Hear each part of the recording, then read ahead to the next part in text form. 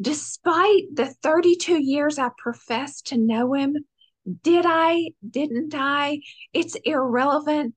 He had me in the palm of his hand from the foundations of the earth. And he knew that day at 32 years old, I would face my darkness. Hey there, I'm Victoria, a certified Christian life coach, author, motivational speaker, and university educator, and I am obsessed with helping you navigate through life's ups and downs so that you can live day by day in God's peace despite the many external demands on your time and energy.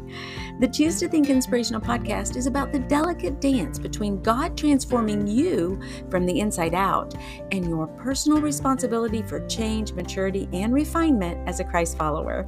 On the show, I'll help you connect the dots between your faith and your life in practical, meaningful ways while giving God room to do what only He can do, and so that you can shine your light for Christ and be better equipped to serve your family and help others around you. You can change every area of your life, one thought at a time. Welcome back to the Choose to Think Inspirational podcast, Brain Changer. Let's dive in.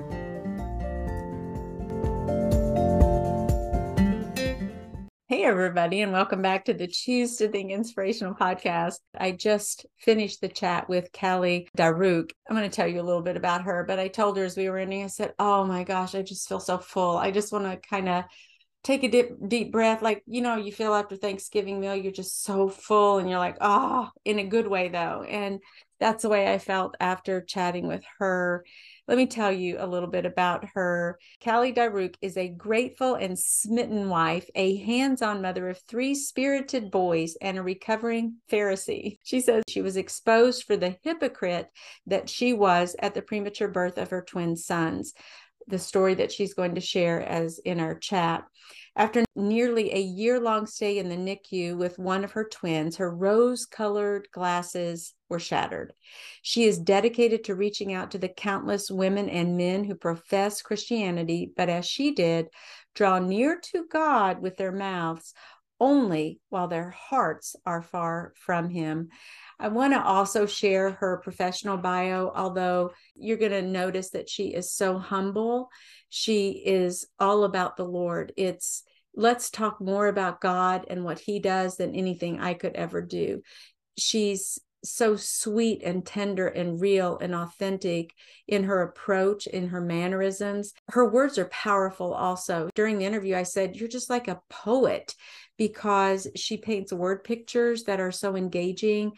As she tells her story, she offers a few cliffhangers, so to speak, and you just want to hear more and more and more about how God revealed Himself to her. Callie is an award-winning author and speaker who encourages you to seek Christ with your whole heart.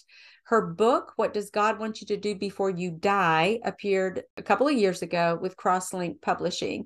She serves as the chapter president of Word Weavers International of Robertson County, and her writing has appeared in Guideposts. So we are kind of kindred spirits in that way. I continue to write devotionals for Guideposts, as you know, many of you may know, and she's written for them The Upper Room, Focus on the Family, Kids Clubhouse, Charisma, Just 18 Summers, and Nashville Christian Voice magazines.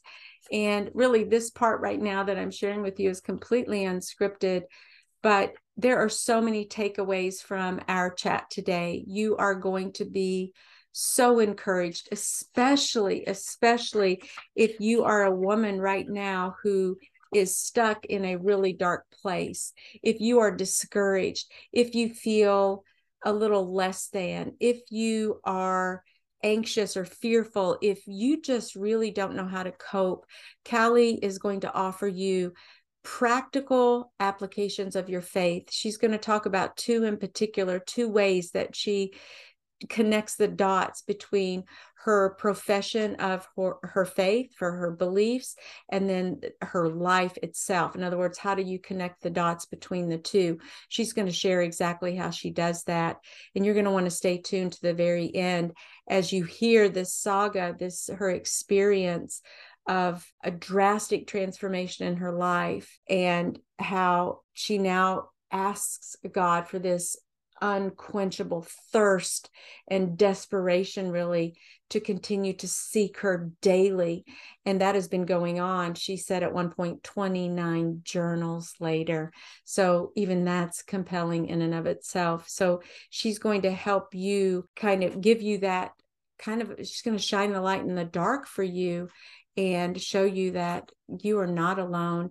God is there for you. Your suffering has purpose. Your trials, your tribulations are not without a reward, without character refinement, without allowing you really to grow closer to the Lord. So it's worth it. And she's going to tell you all about that. You don't want to miss her story. So without further ado. Well, Callie, it's so good to finally get to see you in person, to see your darling face and just to say hi to you. And so welcome to the Choose to Think podcast. I am so delighted to be here, Victoria. It's been a long time coming. It has, way too long. So everyone already knows how we kind of met and they know a little bit about you. But if you don't mind, Callie, just can you go back, even maybe from your childhood, and just give us a little snapshot of who you are? I usually always start that question by saying that I have a lot of roles that I have the privilege of serving in. First and foremost, the greatest one is a servant of Christ. But I have to say, it wasn't always that way. And the irony of that is, I grew up in the church. I did not grow up in a Christian home per se as a little girl. In fact, my grandmother, my precious great praying grandmother, took me to church with her. For the bulk of my early years, I professed to know Christ. But as will happen in life, the rug of life will get jerked from underneath us, and the rose-colored glasses will fall off at some point. And when that happened in my life at about 32 years of age, those professions were exposed, and the foundation that I thought I had was put to the test. And God radically changed my heart in such a beautiful, profound way. And He exposed that I had drawn near Him with my mouth only, but never my heart. So all of that to say, though those foundational truths were taught to me as a young girl, when life hit, my foundation was really exposed. But God is so merciful to keep His own and to keep us through those trials that we go through. So I'm very honored to say that now I know Him. I don't just know about Him, I know Him. He has my whole heart. And that is a continual prayer. God, expose in me the places that I've not surrendered or that I've not yielded. But it is my daily endeavor to give Him my whole heart and to reach out and speak and write or whatever God leads, to encourage others to do the same, because I've not been the same since. Can you open that up a little bit, Callie? That moment, what happened actually in your life that brought you from point A to point B, so to speak? What was that like? I wish I could package it in a beautiful, wrapped, pretty bow, but unfortunately I can't. It's very ugly. It's dark. It's painful, as many of our stories are. I would say the catalyst was 15 years ago. My family and I, my husband and I, we had one son, Elijah. He was about 18 months old, and I was pregnant with twin boys, and I went into preterm labor 2.5 months early. And I'd had a great pregnancy. Everything was going well, but all of a sudden, in the middle of the night, my water broke and I was rushed to the hospital. And despite efforts to keep the babies in utero, that didn't happen. The babies were born micro preemies. And to make a very, very long story short, the synopsis would be that the babies one son, Joshua, ended up spending 2.5 months in the NICU. And Isaiah ended up spending his first 360 and 24 consecutive days of life in the hospital. He was at Vanderbilt Children's Hospital here in Nashville for the first 7 months of his life.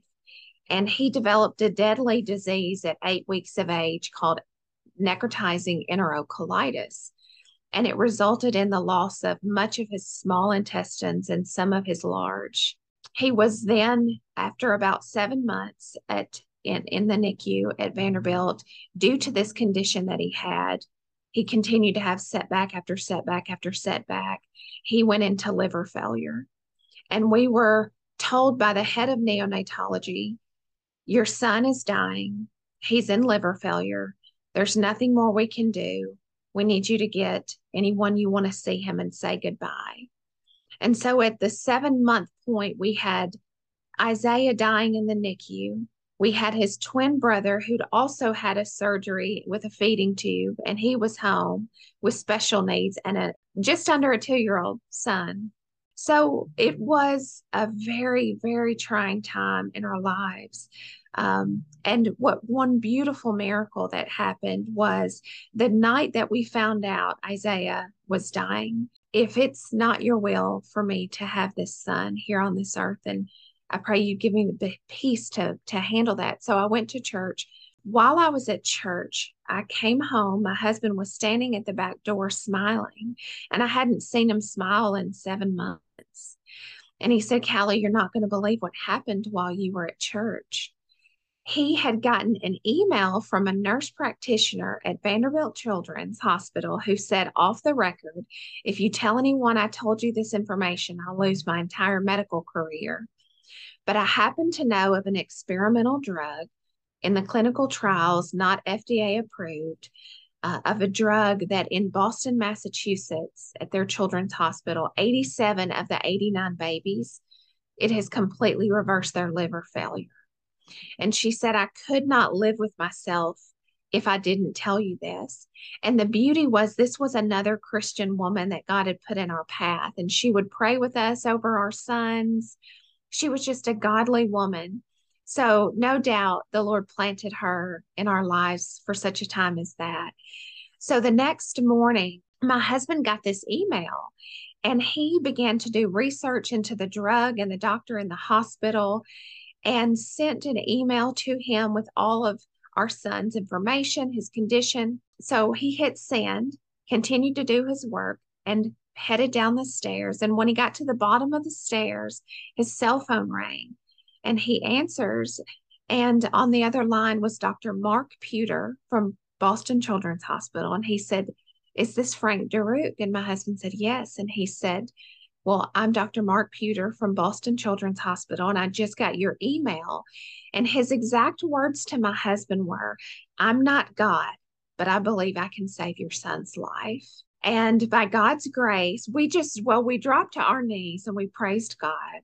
And by God's grace, we went to the doctor, the head of neonatology the next morning, and told him how we discovered this information, not how we discovered, but that we had discovered, excuse me. And he said, as a clinician, I have no hope in this medicine, but as a father, would I do what you're about to do? And he said, yes. So Isaiah, 1 week later, was life flighted to Boston Children's Hospital. He spent another 4 months in the hospital. He came home just short of his first year, 13 surgeries, 5 years of rehabilitation, a lifelong condition. And that's just skimming the surface of the story into the beautiful miracle that God performed. And I'll pause, but I want to preface to say that's actually when all hell began to break loose in my heart at that beautiful moment that we had this beautiful miracle. That's a lot to take in. And how you've even left it at that, thinking, okay, now all hell is just beginning to break loose now. First of all, I marvel at God's hand of provision in this story, and how you and your husband, by all appearance, Callie, it seemed like you were so hooked into God, so hooked into the Lord. The minute you got the news that you could take your son to another physician for this trial drug, even, you drop to your knees in praise to the Lord. So help us understand what could be going on right now. How did all of this keep evolving? Yeah, that's a great question. Because I would say certainly there was authenticity in my heart, in my searching for God's intervention and his peace in handling all of that. Certainly that was authentic. But the trials that followed ultimately proved the condition of my heart. And what I mean by that is I would like to be able to say to you, Victoria, and to any who hear this story, that from that point on, we had our miracle and we just went on to live happily ever after. And we could put this big fat exclamation point at the end of that statement, but a dark dash is what stood in the way. Because the reality is, I had a son who I had been told would have lifelong permanent special needs. And what I mean by that is Isaiah came home with a condition known as short gut syndrome. And to just be transparent, all he was and even is capable of was diarrhea because the bulk of his intestines had been cut away. That was the majority of his surgeries due to his condition. So I had a highly special needs baby who was hooked up to IV infusions, PICC lines, central lines, feeding therapy, occupational therapy, I mean, all kinds of therapies. This was a 5-year period of rehabilitation. He didn't walk for an extended period of time, talk for an extended period of time. He didn't eat by mouth for quite some time. And all the while that this was happening, I had his twin brother who also had a feeding tube, and he was beginning to improve. He was in much better health than his twin brother, of course. But then I had a 2-year-old at the time. I had this dream of being this perfect Christian mama who had it all together. And in the best of circumstances as a mother, we are exposed for how many shortcomings we have when these children suddenly need you and everything they have is dependent upon you. For me, that exposed my selfishness, my complacency, my how much I love to be comfortable. But when you throw those extenuating circumstances, the trauma of the shattered expectations, it's not published yet, but that was the theme of my memoir, Shattered Expectations. And there I was left to take care of 3 boys, 3 very young boys, 2 special needs, 1 highly special needs, and dealing with the trauma of the last year of our life and all those shattered expectations. So that's when the bitterness began to grow in my heart, Victoria. One of the triggers was Isaiah's stool. Because we all know when you have a stomach bug and your tummy is upset, it's not pleasant. It doesn't smell pleasant. And those smells would trigger rage and anger that I didn't even know lurked inside of me. My family began to notice that I wasn't well, that I wasn't doing okay, and those closest to me. But, I continued to walk in the church and put on the face and pretend that all was well. But all the while, I was imploding. And I was eventually diagnosed with PTSD by 3 different doctors. So I was struggling. But there was a part of me that, as a Christian woman, I wasn't supposed to be struggling. So my pride was standing in the way of healing and submission, just acknowledging that I'm not okay. So I ultimately went down a path of allowing the anger and the the trauma and the frustration and the disappointment and the shattered expectations to take me down a road that I wish that I had never went down. I began to say things I never thought I would say, think things I never thought I would think, do things I never thought I would do. I pulled away from everyone and anyone I knew. I put up a wall that was like Fort Knox around my heart to everyone. But God is faithful to chasten those he loves. And he began to expose me and chip away at that wall. And I would say I never gave up on God, Victoria, but I grew just so bitter towards everyone else. And quite frankly, women in the church were so frustrating to me because it was so superficial that they would pass me in the hallway and say, well, how are you? And they'd be down the hall before I could turn around and give them my response. And I thought, first, I'm not sure you actually care. But secondly, if I had told you, I don't know if you'd know how to handle it because I'm not okay.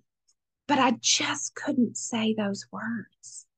I couldn't say those words. Callie, this is so kind of just heart-wrenching, and I'm hanging on every word that you're saying, partly because I don't know if anyone's ever told you this, but the way you verbally express is almost poetic in a way, and you paint these word pictures, like instead of the exclamation point you had a dark dash, just these little word pictures that are so striking. I can relate also to so much of what you're saying. And I feel like I just want to go cry or something, because I remember the days when I was also caught in despair and agony and hypocrisy. And yeah, I'll talk about Fort Knox around my heart. Same thing. I pushed away those people in my life who really could have been lifelines of support and help. But I too was just imploding. It took a lot of tragedy personally in my life for me to come to know God in a way that I had never known him before. So now, like you, we can look back and we can say, okay, that was a pivotal moment in my life where God revealed himself in a new way and took me kind of under his wing in a new season of healing and health. But what you say about even keeping it all in and not really allowing the vulnerability that you've so freely expressed and generously expressed here with us today, before that might not have been really possible because you were just kind of holding that in.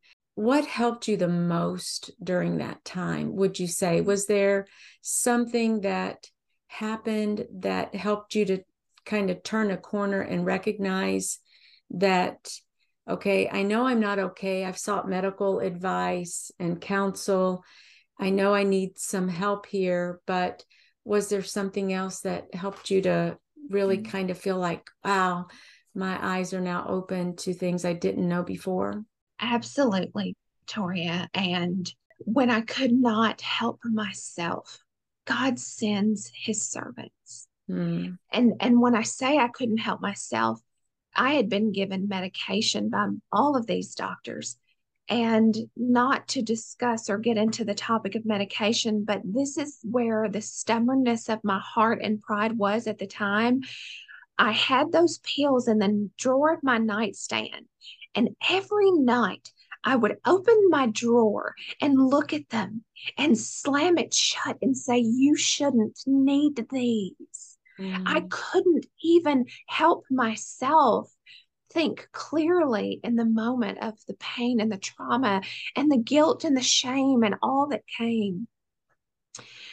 So God sent a precious friend to me, and she had shared with me that she'd had a dream about me and my family. And I was still so in a dark place. that even those words didn't necessarily stop me, perhaps give me pause for a moment. But there came a day, Victoria, where the bottom just fell out. My heart was exposed for what it was. And it was the single-handedly the darkest day of my life.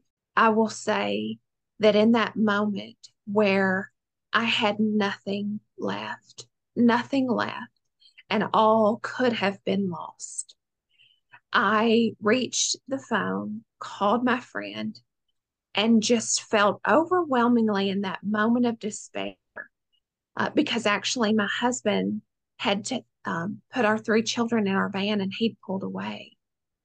And I didn't know if that was pulling away forever or just pulling away for the moment. But there in the silence of my bedroom, it was absolute terror that gripped my heart. This feeling of who am I? What have I done? Oh God. So I picked up the phone and I called my friend and I said, I need to know what you saw and I need to know right now. And she went on to speak of this dream that had affected each one of our family members. And she spoke in detail of what she had seen. But when she got to me, she went on to say what she had seen. And she said, Callie, I saw you in my dream as an old woman alone in an apartment in a rocking chair with a sign above your head that said, herein sits the loneliest woman that ever lived. And I knew that that had happened to you. In this dream, I knew it was because you had drawn near to God with your mouth only and never your heart. And Victoria, loneliness had been a plague that had been the shadow of my life since I can remember. And so that dream gripped me in the most profound way. But the words that followed it, that I had drawn near to God with my mouth only and never my heart, I knew when she finished uttering them, that was exactly the condition of my heart. And I said, I have to go. I hung up the phone. I laid on my floor at 32 years of age and laid on my face before a mighty, holy, gracious God. And I wept and I groaned and I was face to face with the darkness of Callie Daruk's heart. And I had never been that. And there on that floor, as cliche as it may sound to some, Christ met me. Despite the 32 years I professed to know him, didn't I? It's irrelevant. He had me in the palm of his hand from the foundations of the earth. And he knew that day at 32 years old, I would face my darkness and my need for him because I intellectually understood I need Jesus. I understood scripture and who Jesus was, but I had not met the man, the healer, the savior until I was face to face with my own darkness and who I'd become and what I had done. That is so powerful, Callie.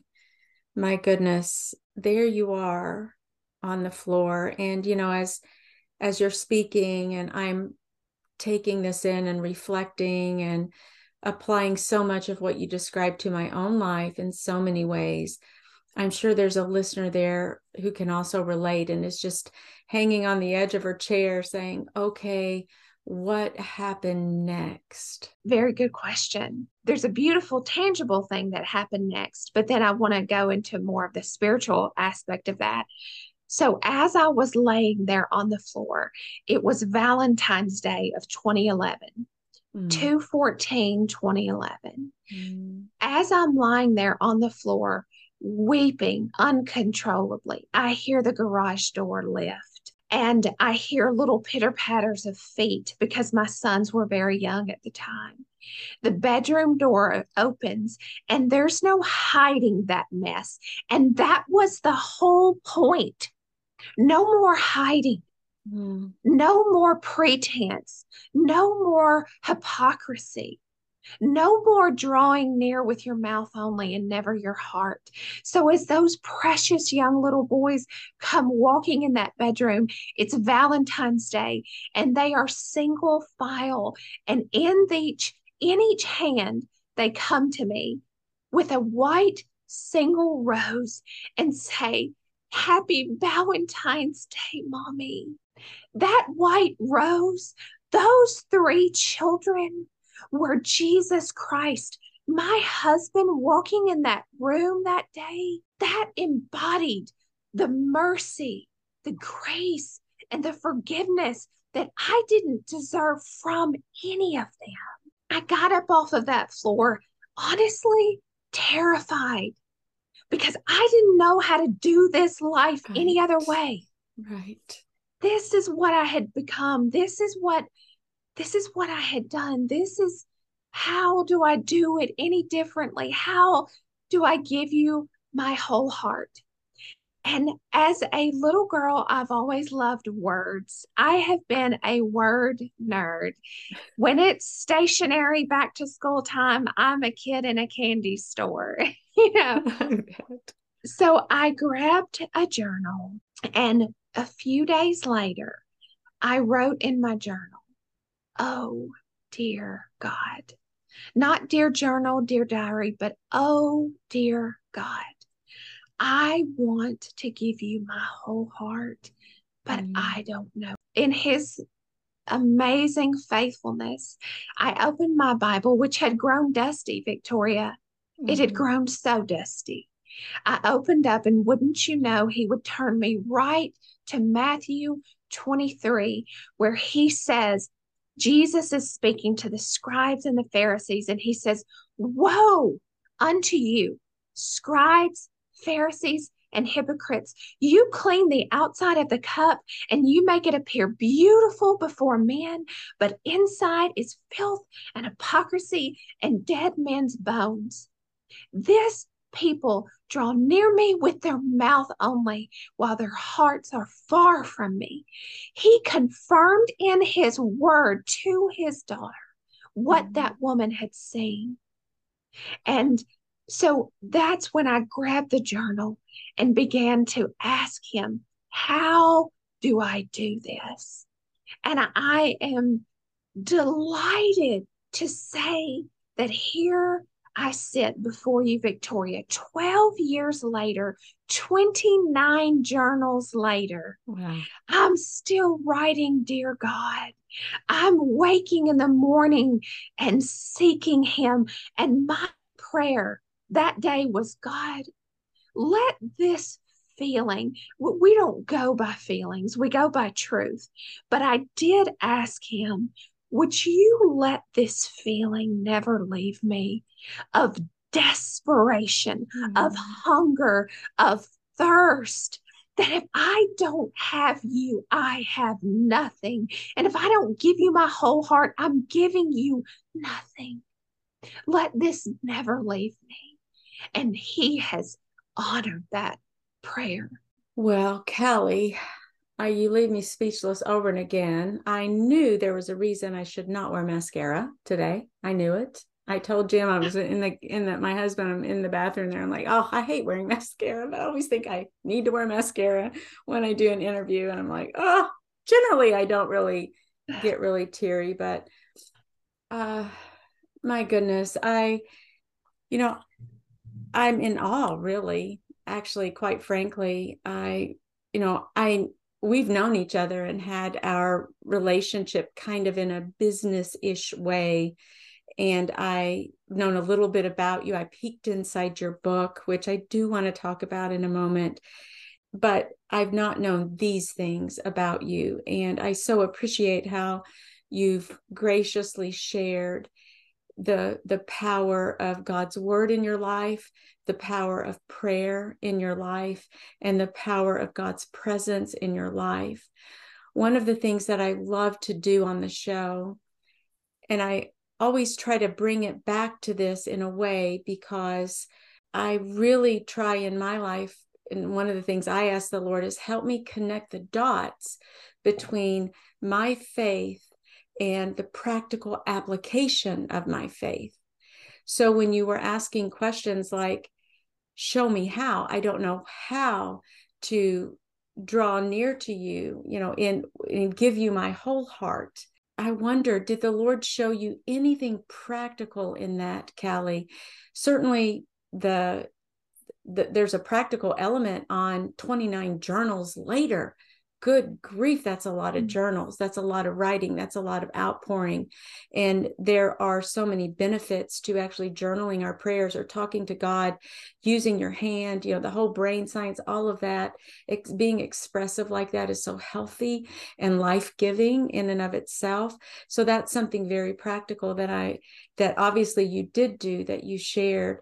But can you think of anything else that if someone, for example, is listening and saying, yeah, I don't know how to do that either. I want to give the Lord my whole heart. I want to be wholly submitted to him and surrender to him. I want his will to be done in my life, not my own, but his. I want to pull off all the layers of, appearances. I want those gone. I just want to be God's child, and I want to reflect his glory, be salt in life, serve others. We want that, but how do we do that? That is the question. It was the question of my heart, and I think it's the question of so many who are going to watch this and who are hurting. For me, the importance was to know him, not know about him, not know of him. And I am a learner and a studier with the best of them. And I love to have debates with people about things and talk through topics. But it was important for me initially to take that journal and his word and nothing else but that. No self-help book in the moment, no study guide in the moment, just opening his word and asking him, who are you? And so I began to in the Psalms, and Psalm 119 in particular was profound to me. Psalm 139, verse 23 and 24 is my heart's cry and my motto. Search me, O God, and know my heart. Try me and know my thoughts, and see if there be any wicked way in me, and lead me in the way everlasting. One verse. I would take it one verse at a time and ask him for insight and understanding and knowledge and discernment, and really ask, how can I apply this to my life? And many times I would take that verse, and that would be my prayer. Lord, will you search me? Will you know my heart? Will you try me? Is there any wicked way in me? Will you lead me in the way everlasting? And if one verse is all I could truly know and understand and apply, that may be the one that I stay on for a month. Wow. Because that word is living and powerful. And it's better to have one and know it and get it and live it and it be authentic than to say I read a whole book this morning. And so it would be that type of finding those treasures. Examine me and prove me, oh God, try my reins and my heart. And then adding that verse to the other verse. And Psalm 119, there's a beautiful verse that says, open thou mine eyes and show me wondrous things that I know not. And so then when I would begin to open God's word, that would be my preface. Lord, as I open your word today, will you open my eyes and show me things I don't know? And so I would just begin to take his word and ask him, pray and take those verses and ask him to bring me more insight and knowledge upon knowledge, precept upon precept, line upon line. I felt like a computer that had been completely wiped clean. Wow. To just erase my presuppositions, my presumptions, and find out who he is. And so that just grew, and the journals grew. And then it became, Lord, greater than the tragedy of going through tragedy is to go through it and do nothing with it. Mm. And that's when the calling to write grew and the calling to speak and to share. Because if the truth be told, Victoria, I'd rather tuck myself away and write till my heart is content. But these are not the days that we have that luxury, that they're just not. And I ask myself now, Lord, what is my duty in this present crisis? And that is a beautiful quote from my favorite author and minister, Charles Spurgeon. What is my duty in this present crisis? Because we all have one. I wonder, Callie, if your husband noticed changes, or your friends, your family members. Do you remember a moment when they began to look at you differently? Most of the few people that I hadn't just pushed away, Mm-hmm. because the reality is I'd pushed most of them away. Mm-hmm. I wouldn't let them get in. But for those few that stuck around and they were faithful, they definitely would tell you, I think, hands down, who is this woman? Mm-hmm. She is not who she was. Mm-hmm. And every ounce, every ounce of credit for that goes to Christ alone. He met me on that floor. He picked me up off of that floor. He traded my shame and my ashes for beauty. And it is a fight every day to make sure that is what pervades my heart and mind and thoughts. And that's what I love about your ministry, Victoria. Choose to think. We can choose. It's hard. It's hard to undo those recordings that 32 years had given me. And I'll be 45 this year. But it is a daily, it's a daily acknowledgement of the desperate need of Christ. And it's that daily reprogramming. That's why, just like drinking water, you have to refill and refill and refill. So it is with spiritual water of God's word and the renewing of our minds and our thoughts.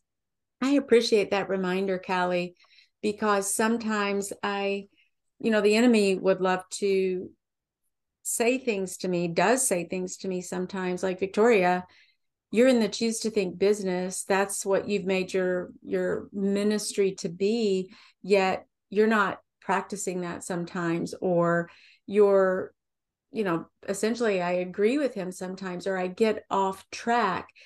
But it's refreshing to know, and my dear mentor encourages me. I've had this mentor for over 2 decades. I just love her dearly. She's about 10 years older than I am, and has been one of those in and out, through thick and thin kind of people in my life. And she's really my hero in so many ways. And she's been such a blessing to me and my family. But we never really arrive. I think part of what you were saying is that it's a daily battle. Though God makes us new creatures, and though we are yoked to him and we're doing life with him, we still have to armor up. We have to put on the full armor. We have to recognize that he's on the throne of our hearts, and that he is the pilot here. We're kind of riding co-pilot, but even still, we're going to be met with trials, difficulties, situations. Anyway, I can give myself a hard time. All that I'm trying to say is I can really give myself a hard time for those moments that I'm not taking my thoughts captive, those times when I let my emotions get the best of me, those times when I say things that I'm like, who just said that? Did I just say that? Did those words come out of my mouth?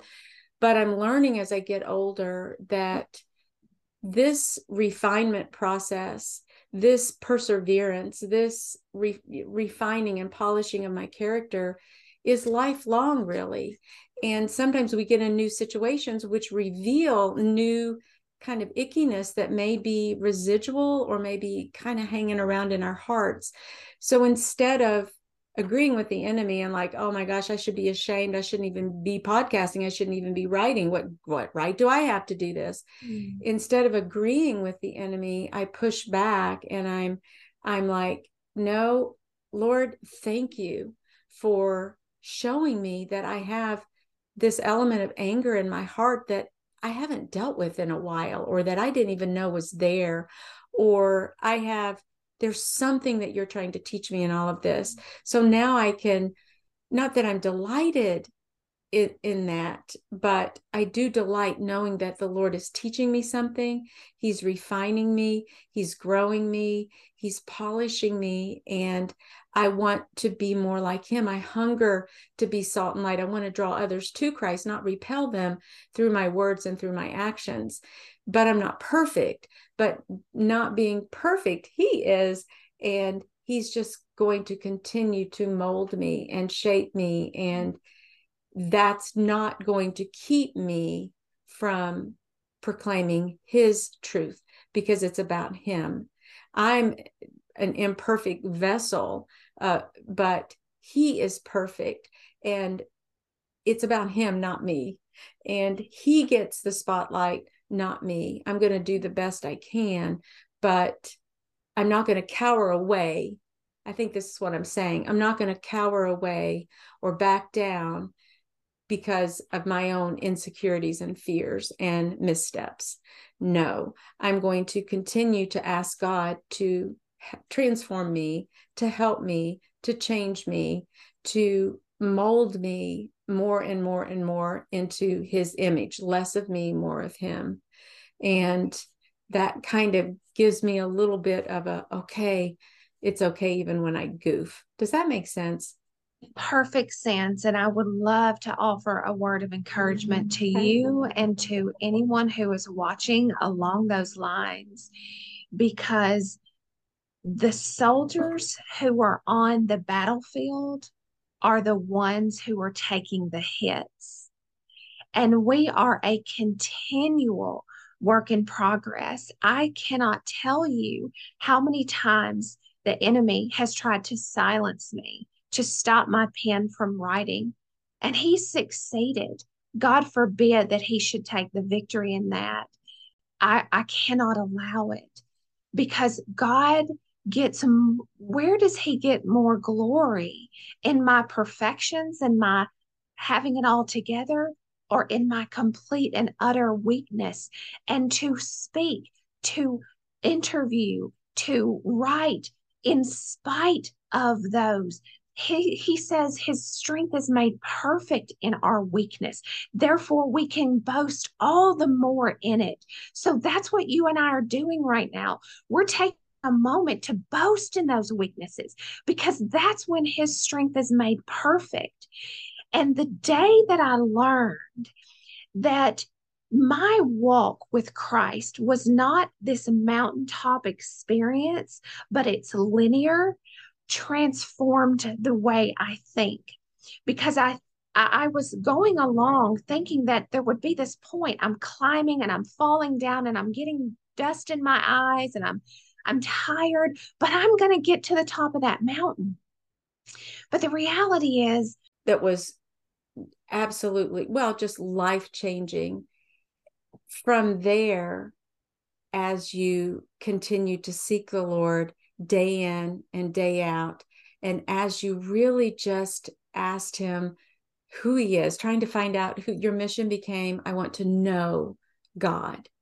And as you did that day in and day out, you've grown exponentially in your faith, in your adoration and love for the Lord, I'm assuming.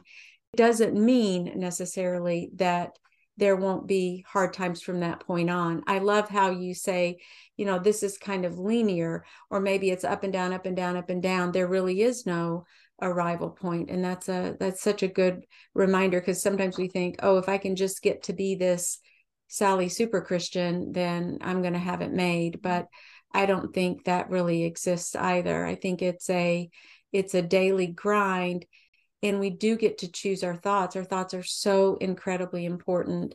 It's a mystery in a way, because God does the healing, he does the transformative work, but yet we are also responsible to think about what we're thinking about, and to take those thoughts captive, and to, he gives us commands to be transformed by the renewing of your mind. He puts them grammatically in ways that tell us, okay, I have to really take responsibility and do that. And that's what you've done. But yet, coupled with that, you've had the cry of your heart that is to simply know him more and allow him to show up in your life, asking him for his presence and his mysteries to be revealed. And though it's come by such hardship and trial, it's a very special place to be with the Lord, actually. And that you ask him to continually do that, and to continually give you that hunger, is because there is a reward there for you. I'm assuming, do I have that right? There's something so deeply rewarding in your dependence upon the Lord. I am so thankful for this place. Yeah. It is a hard place. It's through great pain and great adversity, and it is still hard. But I would not trade everything I would do it all over again to know him.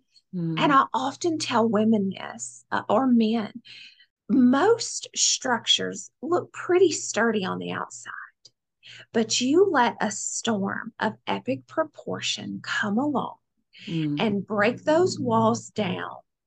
That's when it is exposed. That's when its foundation is revealed and exposed for what it is.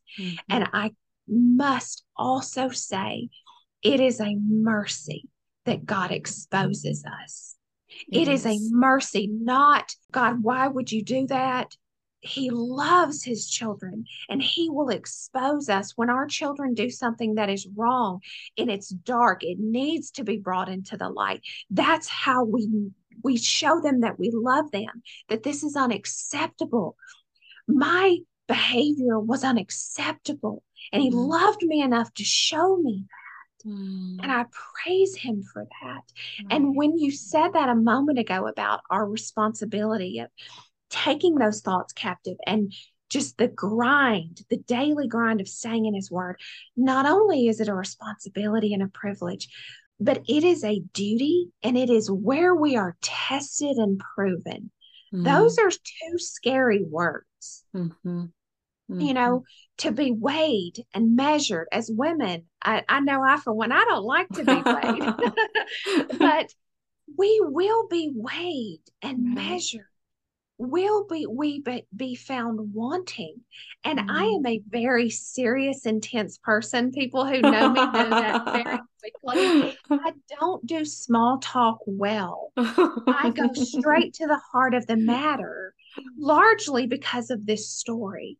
Because I now know, by his grace and his spirit giving wisdom and insight, of how important the heart is, that the heart of the matter is the heart of the matter, and it's always been the heart of the matter, and it will always be the heart of the matter. And on a practical note, one of the things that I have fallen deeply in love with, in addition to Jesus wholeheartedly, is old writings. He began to show me some of these beautiful ministers, our fathers in the faith, particularly Charles Spurgeon. I have fallen in love with him and his depth of character, and the Puritans. I have a prayer book called The Valley of Vision, and there's beautiful prayers in that. So after I had my journal And that grew to, with God's word, that grew into a Strong's dictionary. And I began to look Yes. into the Hebrew and Greek meanings of words. And that grew into just an old regular dictionary. And that kind of expanded into some of these older teachings and writings, that they had a depth. I think I was drawn to them because of the adversity that they Yes. experienced. And I didn't necessarily find that in today. I Mm, didn't find a connection with someone who went through such hardships as I did. That's not to say mine were exclusive. They certainly weren't. right. Many of us endure these deep, hard things. But when I began to see that theme in scripture, that God chose people who failed miserably, Hmm. who made a wreck of their circumstances in life, that's who he chose. That was so beautiful for me to see because I knew I too I was hurt, and Hmm. that he would use them. It gave me so much hope that he might, just maybe, in spite of this, could still allow me to be a vessel of honor. It's Mm. so humbling. It is humbling, and you are just so dear, so precious, really and truly. You really are. And for just a moment, could you tell us about your book? What does God want Yes, you to do yes. before you die? Tell us about that book. Yeah, so in the beginning of the book, it gives all the background as to why in the world, what is this question about? Certainly it's a gripping question. Hmm. And but as you know now from my story, I was thrust into a situation, a life and death situation with my child. And a lot of times people ask me, well, you seem young to write a book like that.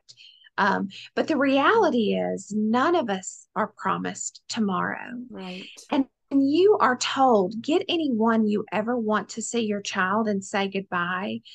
Suddenly, this matter of life and death becomes very real. Hmm. And especially when a baby is involved, the expectation is that their whole life is ahead of them. And so that gets you thinking, wait a minute, my whole life, you think you have all of these years. And so ultimately, the book is a 30-day devotion book that goes into some very serious, deep, heartfelt, get to the straight to the heart of the matter type of topics about what are we doing with our lives? Mm. And sometimes, again, we have this expectation, especially as women in Christian media and ministry, that this point of arrival might be standing on a stage in front of 1,000 women or writing 20 books. It may be changing your baby's diaper or wiping up the bathroom floor. It may be ministering to the cashier at the grocery store. Mm. It is what is at your hand to do, and are you doing it? So it's really a call to action to just begin to ask some of these questions about what is my duty? What is my calling?